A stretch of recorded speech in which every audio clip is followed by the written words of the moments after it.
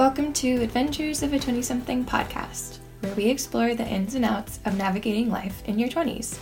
This is a podcast for all the other self-discoverers, all the other people in the pursuit of purpose, and all the other 20-somethings not sure what the heck they want to do with their life. So let's figure it out together. With your host, a 25-year-old in a continual transition state of life herself, Ariana Sweetenich.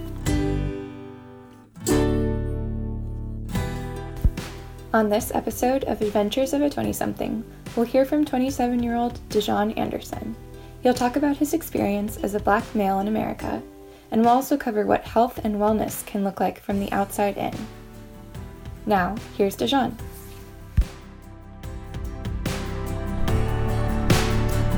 Okay, so hello.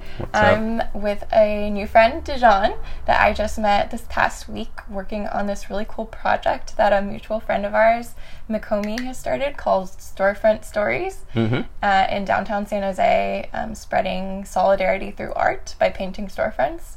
And Dijorn and I got acquainted through that, and I found out he has a really cool story and a cool perspective, and so I asked him to be on the podcast. So, Dijorn, can you just introduce yourself a little bit? Just give some basic info about who you are and how old you are and what you're doing right now in life. All right, and so hello everyone. My name is Dijorn, or Dijorn Anderson. Right now in life, this is the 20-somethings podcast, and so in a way, like most people, I'm still really figuring it out. But I do know what I've been called to do in life, and that's really to help people, get to the next stage of their greatness.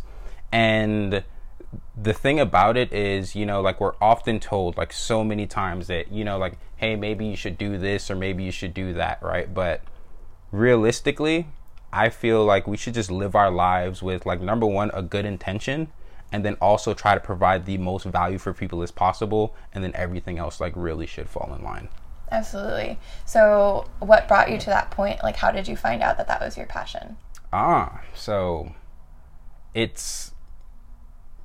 I found that was my passion, I feel early on, right? And so my parents are both Jamaican immigrants. I was born in Jamaica, so were my siblings.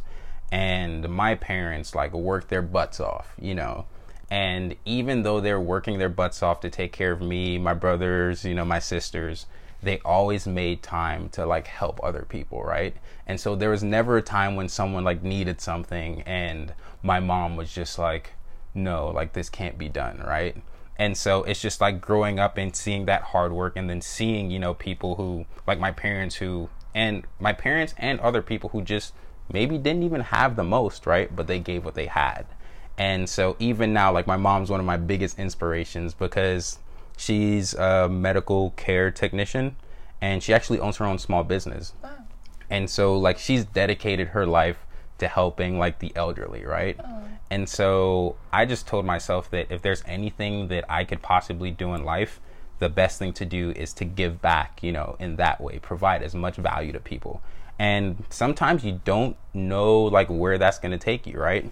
And so my family moved from Jamaica to New York, moved to New Jersey for a bit, back to New York, to Georgia, back to New York, back to Atlanta. I went to school in Winston-Salem, North Carolina, at Winston-Salem State University, the best HBCU on this, on the face of the planet, right? And so I've been afforded the wonderful opportunity to, interact with so many different types of people.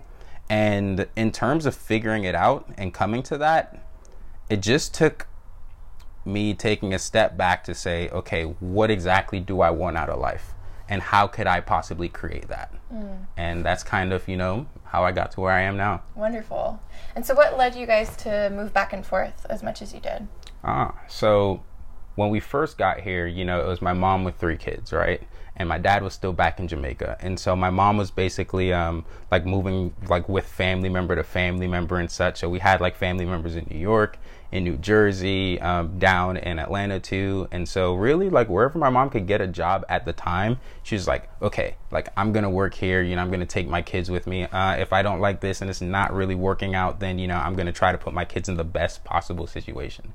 And so that's kind of like the thing that had us moving around, whether it was to put us in like a better school district, right? Even if the commute was like an hour or hour and a half, like, she made sure that happened so that we can be kind of put in the best possible situation. Yeah, absolutely. Yeah, I think moms are just like heroes in that they put their whole lives on hold to make sure that their kids can have the best possible opportunities in life. So that's super badass. I love Completely selfless, you know. And so what did you study in college? All right, so in college I studied history, and then I was also a political science minor. And so, you know, adventures of a 20-something, I literally thought that I was gonna go to law school, become, you know, a civil rights lawyer, and that was gonna be how, like, I spent my life, right? Advocating for the people who don't have a voice for themselves. And I really had to take a step back, because even though I loved advocating and, you know, I do have a really great voice and a strong presence, it just did not feel right. It didn't sit right with your soul. Yeah. And so it was, okay, well, you know, law school is cool. However, I do want to work with the people who don't have a voice, right? And I was also thinking about impact, right? How can I make the largest impact possible? And what I was seeing was that, you know, there's so many marginalized individuals that you can probably only get to a few, right? So what's the biggest way that I can make this impact? And so I had a lot of mentors who were, you know, business professionals, even when I was in Atlanta. And even my mom started her own, you know, small business. And then I saw the impact that she had on the people and on the community. And so I told myself, well, like, why not try to do this through business, right?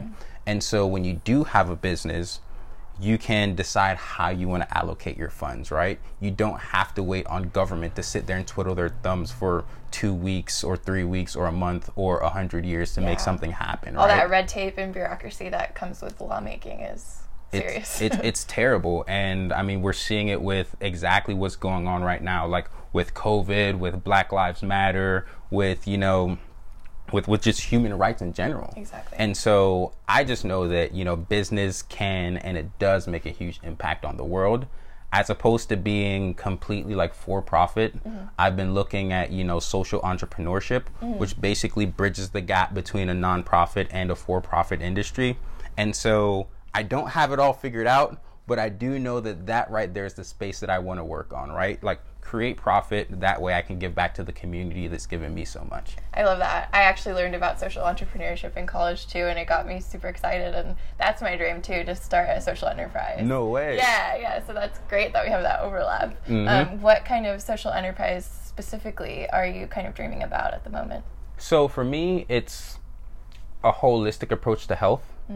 And the reason for that is because health, especially in the Black community, we're dying of issues that with a bit of diet and exercise, we really wouldn't have to worry about it, right? And so, like, even, you know, with my mom, like, obesity is one of the, like, biggest factors, not even just for Black people, but in the United States, period, right? And so it's, well, how do we get people to live a healthy lifestyle, right? And I tried for so long to, you know, try to motivate people to work out, to eat better. And then I just told myself, well, you know, it even goes further than just like the working out and the eating right or well. Your mental health also has to be in a space where you can do that for yourself, right? Huge. So if you're sitting there every single day and what you see in the mirror, you're not in love with yourself, and you don't even have that type of love and compassion for yourself, then why would you even want to, you know, put something good inside of your body, right? Yeah, what would motivate you to do that? Yeah, if you're in an environment where you're constantly being, you know, put down, or someone's telling you that you don't look good, whatever the case may be, what's going to be that catalyst for change? It's going to be so much harder for you to you know, hey, I'm going to take a walk for 5 minutes. Right. Or, hey, you know, I'm going to have this healthy alternative as opposed to eating what I normally eat, right? And so I do believe that there's a holistic approach to health, wellness, and fitness. And it shouldn't just start with trying to look like a bodybuilder or trying to look like, you know, this Instagram model. Right. It should start with like right where you are at that current moment in time and loving yourself. I love that so much because that's what got me really excited about yoga. Obviously, yoga is like ancient and has been in societies for so many centuries. But now with this new kind of trending of yoga in mainstream society, yes, it's kind of taking away from the ancient kind of practices, and but also it's kind of also letting people know that yoga is for everyone. And the thing that I love most about yoga is that it's not just you know, your physical health, it's mind, body, and soul fitness, if you will. It's kind of connecting the external with the internal. And so really helping you, like you said, fall in love with who you are and seeing your body as like this holy temple that you should be taking care of every single day, because you only get one body in this one life, and your body is how you're going to show up in the world. And it's not about, you know, having a tight ass or whatever, being able to do the splits. It's about really nourishing your body, which will help nourish your soul. And when we kind of look at that approach, that holistic approach to not just yoga, but other aspects of our daily life and exercise and in eating well, I think that can help. It's my passion is self-empowerment, empowering other people to kind of be the best selves that they can be. And so I love that. So if you need help with your social enterprise, I'd love to help you out. Thank you so much. Yeah. And it's crazy too, you're talking about like yoga and how in a way people have kind of gotten away from the traditional sense of yoga. And I also feel as if, you know, like nowadays people want like the Cliff Notes version of like so many things, right?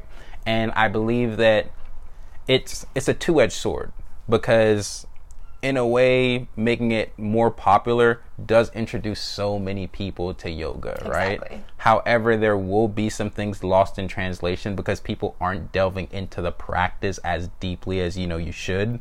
However, just imagine if they were never introduced to yoga at all. Exactly. It's like people that bash kind of like goat yoga or all those kind of like trendy yoga things.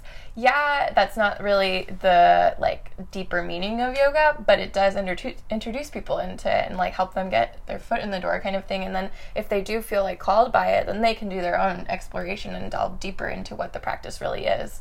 So yeah, I think that looking at the positives is always a really important thing to do, you know, while having like a respectful view of it as well. So, okay, so bringing it more back into today, we met through the StoreFront Story movement. So, what kind of inspired you to get involved in that cause? So, honestly, Miko hit me up and she was just like, hey, you know, like, we're doing this. She didn't even like really explain it too much to me, but she was just like, yo, you know, we're in downtown San Jose and we're painting, and you know, I've been going to all these restaurants for years, you know, I'm from the community, and with, you know, George Floyd's death, there's been just like so many protests in downtown San Jose, and people completely destroyed these businesses, right? And so because of that, this is where, you know, her and her friends, you know, frequent, and that was the calling for her and, you know, a few other students to say, hey, we can make a change here. Yes, you know, we understand that in this movement, you do need rioters, you need protests, you need people who are going to be there, you know, to add support. And her way and the students' way of supporting this movement was to, you know, go and add up, like put some art for solidarity, right? To say that, hey, you know, like we are all in this together. And so it's crazy, all the businesses, they're not Black-owned businesses. There's Korean businesses, Chinese businesses, I'm sure there are a few like white business owners as well who are now like in the cause for Black lives, right? And so this human rights issue doesn't just affect Black people, it affects everyone, even though like right now, yes, we are focused on Black lives because Black lives do matter. And until we fix this problem, until we stop police from killing our Black brothers and sisters in the streets, this won't stop. And so I just love the fact that her, as well as all of these artists, came together and was just like, yo, we can make a change. And that's something that we need to continue to see. Absolutely. Not just when it's trending, but continue with this momentum and just keep it going until we see that positive change that we want to see in the world. Oh, yeah, of course. Yeah. And I kind of, it's very self-reflective, right? Because the same way this movement is, I believe that we should craft ourselves in the exact same way, right? And so understanding that we are a process, right? We're not going to go from 0 to 100 in a day or in a year, right? It's a cycle. It takes time. And I'm just thinking, I remember when I first graduated from undergrad, and I was just like, holy snap, like, what am I going to do? I was stressed. I was depressed, going through like all these different emotions. And didn't even know like what to do, where to go. And so I feel as if, if you take that leap and then you make that commitment, things are going to be okay. Yeah, absolutely. And so as a Black man living in America at this moment in time, what is your kind of personal take on everything, on this current movement? What are your views on it right now? Wow, Ariana. I know that's a huge question. That's a huge question, and I'm going to do my best to do it justice. And so... That's all we can do is our best, right? And so in terms of this movement, I believe that what's going on right now needs to happen. Everything that's happening is happening as it should. It's for me, though, it's very heartbreaking, right? Because, number one, you have... just like being Black in the United States or just being Black across the globe is almost a death sentence, right? And so now you have like all these different sides saying that, hey, you should do this, you should operate this way, all this kind of stuff. And I believe that whichever way that you can contribute to the movement, and so many people are going to completely disagree with this, but however you contribute to this movement, contribute, right? Because if you stay silent, as many people have been doing, then nothing's going to change. And so it's going to take a cohesive effort. I was talking about businesses, but it's going to take business. It is going to take government, even though oftentimes they move very, very slowly and often not in the interest of the people who they should be protecting and should be serving. Unfortunately. And so that's also the sad part. I've been so sad. I'm not gonna lie to you. I've been more sad and angry than anything, but then sad, angry, and then also very, very hopeful because I've been seeing like so many people who would never even talk about race or who were afraid to, speak out about race or even like injustices, right? Come out and say, well, hey, this isn't right. And so the next time they're at work and they probably see their boss, treating someone in a way that they shouldn't, they'll feel more apt to speak out about it, right? The next time they're on the side of the road and they see someone who probably doesn't look like them being treated like crap, they'll feel empowered enough to stand up and say, hey, don't do that. This isn't okay. This isn't how we operate as a society. And we are all a part of this society. And so we all do have this duty to make a change. Yeah. I think that it saddened me as well that I didn't even realize that this was still such a big problem. And obviously it's terrible that it takes, the deaths of Black people to bring this into the forefront once again. It's not, this isn't a new thing. But I think because we're in this quarantine right now, people have no choice but to wake up and see what's happening and kind of face it head on. And so as a white woman, well, I'm half Hispanic as well. So as a half white woman, half person of color, I have been trying to do my best to educate myself and to, as much as it is difficult to be a part of, listening to what's happening and being really overwhelmed by everything that I see on social media and everything, I think it's super important that we stay with it, because if we just stay in the dark about it, it's just going to continue, and that's totally not okay. And I'm sure I speak for a lot of people that I didn't realize that, you know, being silent about everything that's happening is being racist. And so now I'm not afraid to say, yeah, I have racism in me, because I have grown up in the society that is inherently and systematically racist. And so now I'm taking the action steps to know, you know, educate myself. I just was reading or listening to this audiobook on the way here called Me and White Supremacy, and it's scary to associate yourself with the term white supremacist, because like, you don't want to admit that you have this prejudice within you, but if you don't admit it, you're just becoming part of the problem. And so, yeah, I'm not inherently like, I think that I'm better than people of color or whatever, but there are probably parts deep within me that have been affected by this, and so I'm doing my best to kind of, you know, see what I can do and move forward and admit that I've been wrong in being silent, and kind of what can I do now in the present moment. So yeah, I like, you're talking about, you know, like teaching yourself and really going through this process, right? Yeah. And I believe that that's the best thing to do, is to, number one, like, understand where you are, right? Like, okay, I'm not perfect. And so we all have biases, right? Whether you're black, whether you're white, it doesn't matter. We all have biases. Right. However, the most detrimental biases known to man right now are those like white supremacist bias towards black and brown people. Right. Those are the most deadly, right? Because that keeps us out of jobs, keeps us out of good schools, you know, even down to like healthcare, right? And in prisons. I just watched 13th, that documentary. Oh yeah, yesterday, of course. And it's just unbelievable what we allow this country to do to its citizens. And the thing is, we're formed as a democracy, a democratic republic, right? That is supposed to be for the people.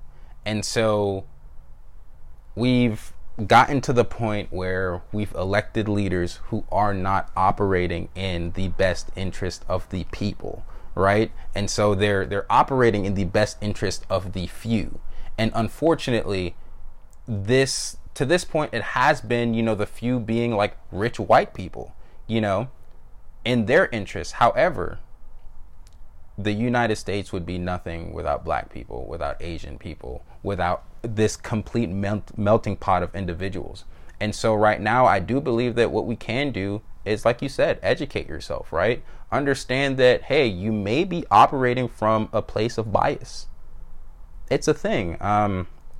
So this is a book that I read. It's by Jennifer Eberhardt, and she's a professor at Stanford, and she wrote this book on bias, right?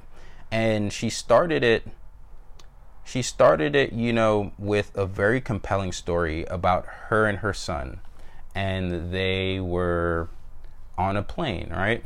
And so her son sees this black guy, and she's black. Her son sees this black guy, and he goes, "Hey, Mom, it's Daddy." And this guy had locks.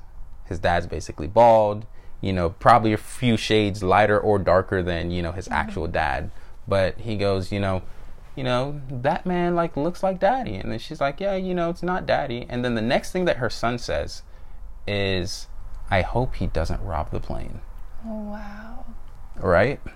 And so she goes, wait, what? You know, like, she's dedicated her life to, you know, working with bias, and then now she's like seeing it in her son. So she goes, hey, you know, why do you think that he would rob the plane? You know, you know your dad wouldn't rob the plane, so why would you think that, you know, this guy would rob the plane, right? And so it's just to show that, you know, even like a young kid, right, with what he's seen on television to, you know, everything that he's kind of internalized over the years, even has a negative image of a black man in his head, even though he wouldn't look at his dad that way. Right. It's so deeply ingrained in like every part of our society that it's even with that mom that's doing that positive work with bias. It's still ingrained in us, and it's also like I know that trauma is passed down genetically too, and so there's all this like genetic trauma from years and years of prejudice, and before that slavery and everything that we haven't addressed. We kind of have just swept it under the rug. And I think it's really good now that we're kind of taking a stand and hopefully having those conversations that needed to be had a long time ago. And so, like, even with, you know, growing up and, like, being in my 20s, I learned that one thing that generally helps is leaning into discomfort. And so having tough conversations, right? It may seem like a very, very hard thing to do, but just like any muscle, the more you exercise it, the better you get at it, right? And so if you're talking with someone and then you have a thought and it makes you very, very uncomfortable to bring it up, more than likely you should bring it up. Interesting. Oh yeah, of course. What if it's something that would be more hurtful than helpful? Well, I do believe that we should always err on the side of empathy. And so we shouldn't be here to like hurt people's feelings. However, what we should do is, if it's like straight out of curiosity, be like, hey, this isn't like meant to hurt your feelings. I do believe that we should understand intent, right? However, I had this thought, you know, I'd love to hear what, you know, you think about it. I think that framing is also very important. Right. And so if something's like making you uncomfortable and you're just like, don't be afraid to ask. Don't be afraid to have these conversations. Because if everyone was open to having these conversations sooner, we just wouldn't be in the situation that we're in now. Yeah, and it's okay to be wrong. Like, it's okay to ask those questions with the fear that maybe I'm not going to know how to word this correctly, but then at least you open yourself up to learning, how do I actually word this correctly? And without that, you won't ever learn. So just, I love the Dr. Maya Angelou quote, do your best until you know better, and then when you know better, do better. Yeah. And it's crazy too. Yes, if you know better, you should do better. However, it's a hard thing, right? Because we're all humans. However, like I said, we do have this responsibility to ourselves and to our kids and to our kids' kids to do better, right? Because if we don't solve it now, if we don't solve our issues now, if we don't deal with our hurt and our mental issues or whatever we're dealing with, if we're not taking care of our health, what are we leaving for our kids? Exactly. That's why I love that you're focusing on the health and the internal image portion of helping, you know, heal the world. Because as important as it is to stand up externally, we also have to figure out what's happening inside of us. Because what I've learned over the past few years of my life is actually what's inside of us is going to reflect externally. And so if we clean up the stuff that's inside of us, people of all races, you know, then the outside world would start to slowly reflect that positive change and move towards progress. And I think that's what it's really about. I'm all for love and all for gratitude, right? I wake up in the morning and that's really how I start my day. I'm just like, well, how can I be grateful today? You know, how can I show some love today? And I believe that, that's how we should all be living our lives. And if you live life that way, I feel like you can't really go wrong, you know? Yeah, it's beautiful. I'm in a program, a 12-step program where gratitude's like a huge thing in the recovery portion. And well, that's one of the techniques is wake up every day and, you know, write 5 things you're grateful for, because when you start your day off in that way, you're having a whole attitude shift and you're able to like see the nice parts of your day, and rather than focus on the negative, you see the positive, and then you're able to contribute more positively as well. So my mind just went to something, and I like, forgive me if I'm going on a tangent. No, please do. But you know, you're talking about like this 12-step program, right? And how like writing down, you know, like what you're grateful for is just a wonderful way to start the day. I didn't know this until I was like 24. Yeah. How old are you now? Just 27. 27, okay. Yeah. So I didn't meditate before then. I didn't do yoga. I worked out all the time. But like in terms of mental health and doing what I needed to do there, I feel like I was just like completely just, I didn't even drop the ball. I didn't even pick it up. You didn't know there was a ball there? I didn't even know it was a thing, right? What woke you up to it? So I was first job out of college, and I was so stressed. And I had moved back home with my mom, with my family, and I was just like working every single day.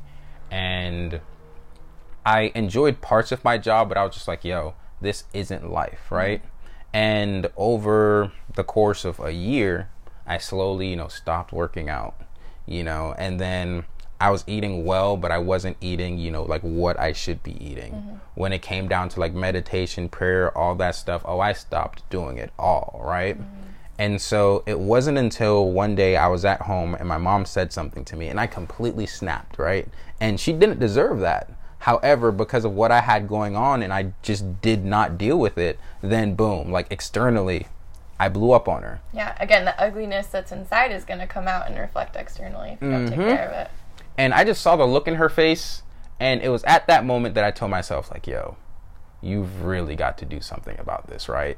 So, like, I didn't even start meditating then. I took baby steps, right? And so I just made sure that I started working out, twice a week, boom, got back into it. I started hiking a lot more. And then I even started taking my niece on hikes, I was just like, yo, if I'm enjoying this, like, you have to enjoy this. It's like me running around with a 2-year-old on my shoulders. And it was great. And then I told myself that, well, I'm around my family right now. And although I love my family, I could only learn but so much inside of this environment. Like, I grew up in North Atlanta, from the 5th grade all the way until I went to college, right? And I went to college and then came back. And I said, yo, the world is my oyster. And so if I want to learn as much as humanly possible, the best thing for me to do is to meet as many different types of people, put myself in these environments where I have to stretch. I have to lean into discomfort. And so I gave myself like a 4-month time period. I was just like, yo, I don't know where you're going to move, but it's about time to go.